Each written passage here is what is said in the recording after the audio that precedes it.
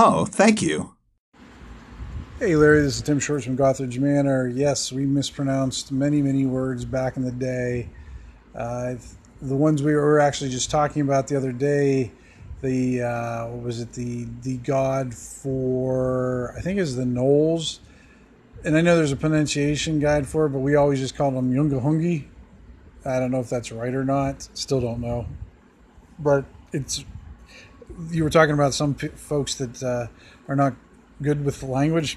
I'm one of those guys, so I just kind of try to get it as close as I can. The other one we would mispronounce is the old Greek myrmidons, and somehow we arrived at it called Myrmidons, and that's what we used as our anti-paladin term.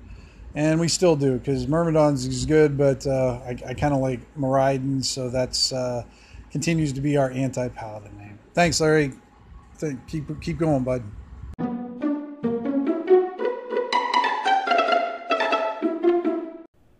And our first caller to give a message to the show, Tim Shorts from Gothridge Manor. Thanks for calling, Tim. Yeah, I hear you about that. I thought of one other thing. It wasn't directly related to the game, but Elric of Melnibone is how I always used to say it. And a girl that I dated once corrected me, Melnibone.